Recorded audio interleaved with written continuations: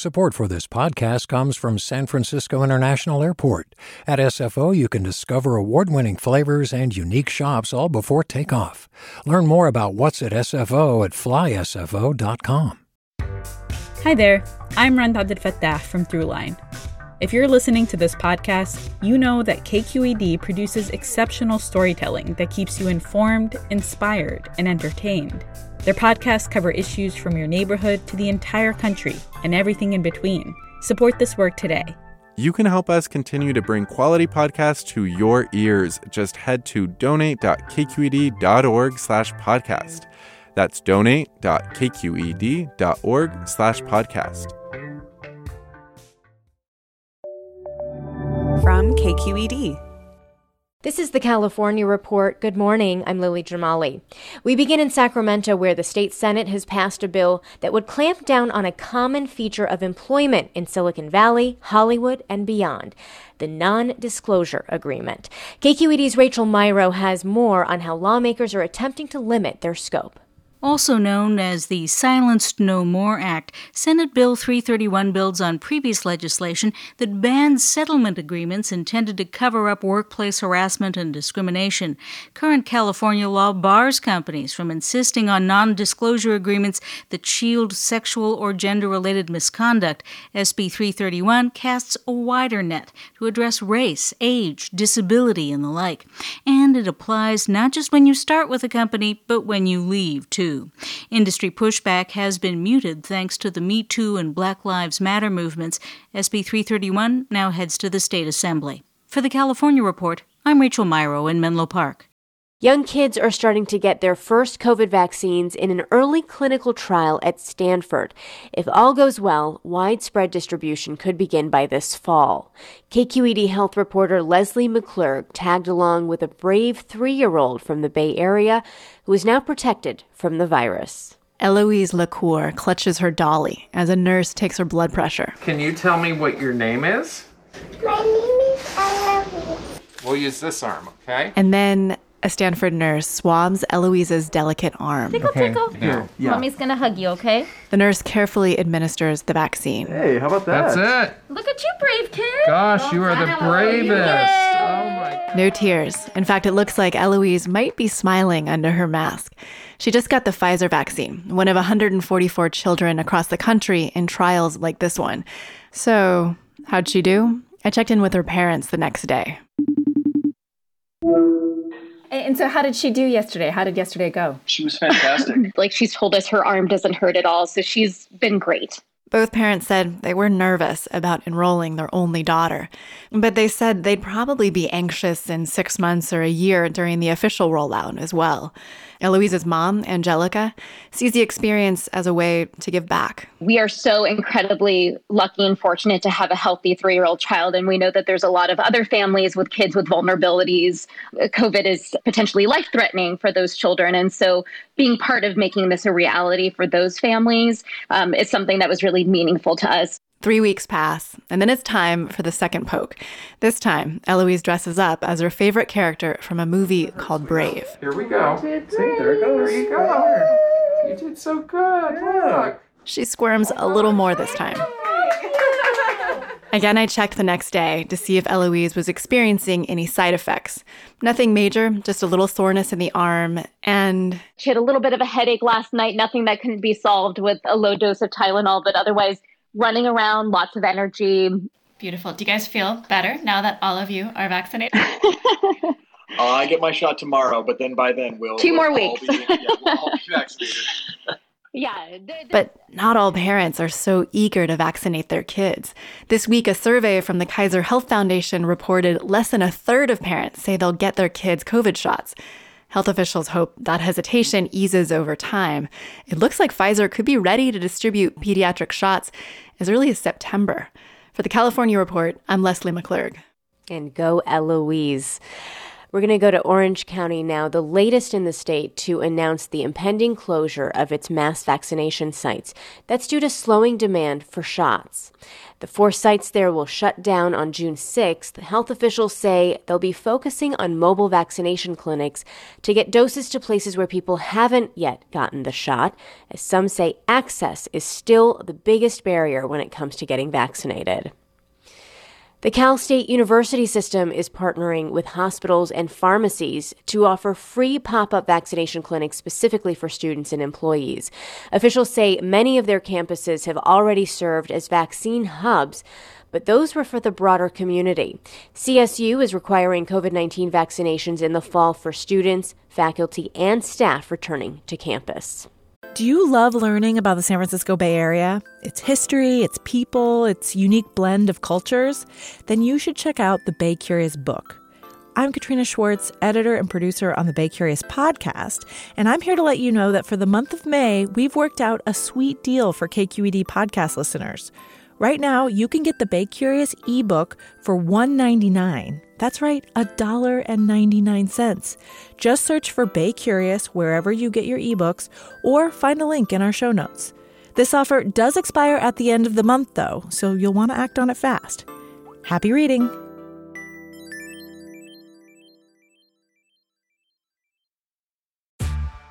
Hey there, this is Brittany Luce from NPR's It's Been a Minute. KQED's podcasts like The Bay, Bay Curious, Mind Shift, Right Nowish, and more all tell the stories of the Bay and beyond with reliable, human-centered journalism.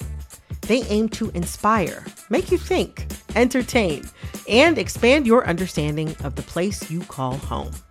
Here's how you can support podcasting at KQED. Showing your support is easy, and you can join Brittany in supporting KQED Podcast too at donate.kqed.org/podcast. That's donate.kqed.org/podcast. A coalition that tracks reports of hate and discrimination against Asian Americans and Pacific Islanders says that there's been a 64% increase in incidents of physical assault against members of the AAPI community over the past year. 40% of overall incidents reported to Stop AAPI Hate took place in California.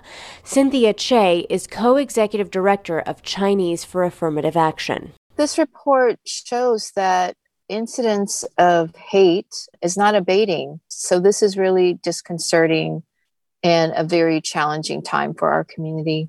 The San Francisco division of the FBI announced Thursday it's expanding resources to investigate hate crimes and increasing outreach efforts.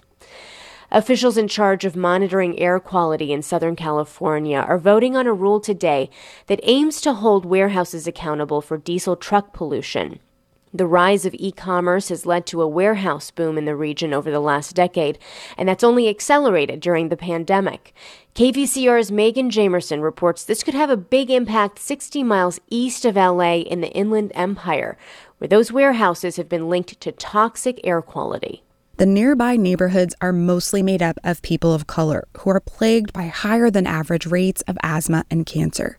That's why Yvette Torres with the People's Collective for Environmental Justice says changes need to be made. It's like that first step into zero emissions and getting industry to really think in that sense of that's a way to go, where we need to stop impacting the communities that are working for us or living by our industries. The rule would be the first of its kind in the nation, requiring both new and existing large warehouses to meet emissions reductions goals each year through a point system.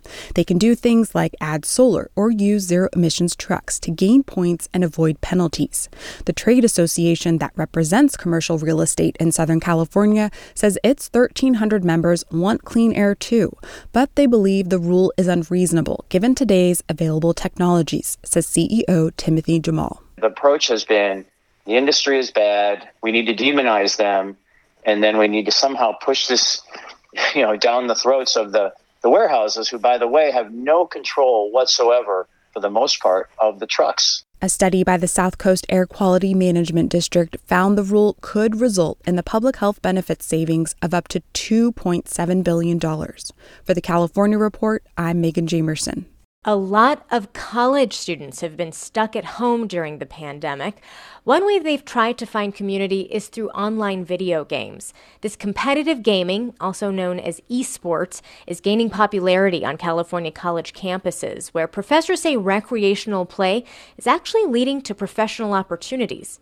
For KQED and Cal Matters, Marisa Martinez reports. Romeo San Blancas is the student president of the Cal State Dominguez Hills Esports Association. Over the summer of COVID, a lot of people started trying to get more involved on campus, even though they weren't on campus. So that was basically just opening the doors into competitive esports for a lot of students. Blancas' academic advisor, Ruben Caputo, says that the pandemic amplified a community he saw growing at the campus. He says he wants students to see that there is professional potential attached to their gaming skills. When you see esports and you're part of an organization that actually treats this with high level of respect, and we then are able to help bring transfer students that are coming from different colleges to now be in a space that understands, oh, wow, this is beyond a club. I'm actually having internship opportunities from this. I'm actually having to put this down in my resume. Students at Dominguez Hills can even earn a school certificate in esports. San Francisco State also has its own offering in the form of an advanced media performance course and esports club. The class teaches students how to manage the production of esports tournaments, which includes marketing campaigns, audience outreach, and technical streaming software knowledge. It was an awesome experience. I learned so much, and that kind of just threw me into the water and got me prepared for pretty much everything that I've done since. Those opportunities and that experience is 100% why I'm here today. SF State alum Fernando Gomez is now the digital content coordinator for the Portland Trailblazers. Dr. Dina Ibrahim teaches that course. What I wanted to do was just provide a venue for students who are doing it anyway to get credit. And Ibrahim says if campuses are going to start taking esports seriously, they need to make sure students have the support they need to pursue esports academically. What we've seen during the pandemic is the stark, vast digital divide. My students are living in their cars. They're living in RVs. There's a lot of access issues that campuses should be providing. Ibrahim is looking to create a center on the SF State campus where her students can have access to PCs, Wi-Fi, and the ability to host esports tournaments. I kept thinking, how are we evolving, right? Higher ed needs to evolve or die.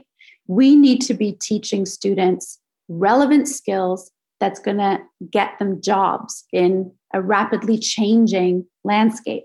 This, Ibrahim says, is the future of digital media. For the California Report, I'm Marisa Martinez in Rancho Cucamonga. And now to a preview of our sister show, the California Report's weekly magazine. This week, nursing home owners who've been denied licenses are allowed to continue operating in California. That's what KPCC reporters found in a recent investigation. They looked into one nursing home chain that's been flagged repeatedly by regulators. Ellie Yu has more. The nursing home chain Renew Health is connected to at least 26 facilities throughout the state. It's racked up a number of violations, including failing to provide nutritional care. Barbara Macias' 49-year-old sister Jacqueline was a resident at one of the homes in Compton. She lost 12 pounds in just a week. She told me, "Please help me, Barbara. Please help me get out of here. I need your help." She died just a month after staying in the facility. Renew CEO Crystal Solorzano owns that home. A few years later, Solorzano's businesses began operating 9 other nursing homes before ever receiving licenses from the state. When she applied for them, the California Department of Public Health denied her, but she can stay in business while she appeals. In California, that's legal. Tony Chicotel is an attorney with the California Advocates for Nursing Home Reform. It's a really bizarre, completely exploited process. California has, in a sense, rolled out the red carpet for bad providers. In a statement, a Renew spokesman said Solorzano is, quote, fully qualified to own and operate nursing homes. A bill pending in the state legislature would require nursing home owners to get a license before being able to operate a facility. For the California Report, I'm Ellie Yu. And you can hear more of Ellie's investigation on this week's California Report magazine. And that is the California Report for this Friday, May 7th. We are a production of KQED Public Radio. Our engineers are Katie McMurrin, Danny Bringer, Brendan Willard, Jim Bennett, and Seal Muller. Our producers are Mary Franklin Harvin and Keith Mizuguchi. Our senior editor is Angela Corral. Our director of news is Vinnie Tong. Our executive editor is Ethan Lindsay, and our chief content officer is Holly Kernan.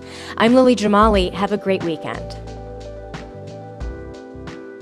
Support for the California Report comes from Water Heaters Only, specializing in the repair and replacement of water heaters since 1968. Licensed and insured, open 24 hours a day, every day.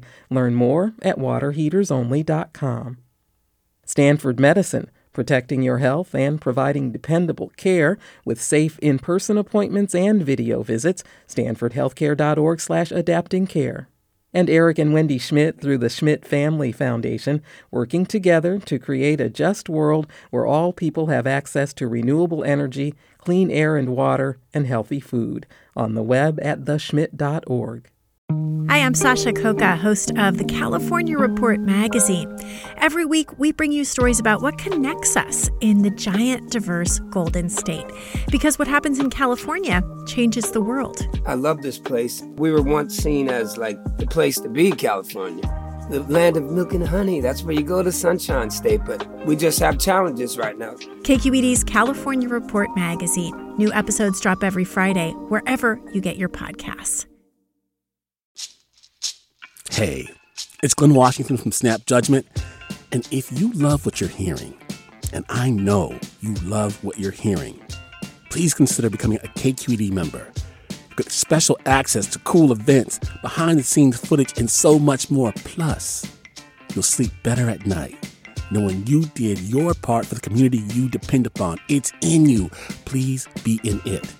Visit donate.kqed.org/podcasts to sign up now. That's podcast with an S. Thanks.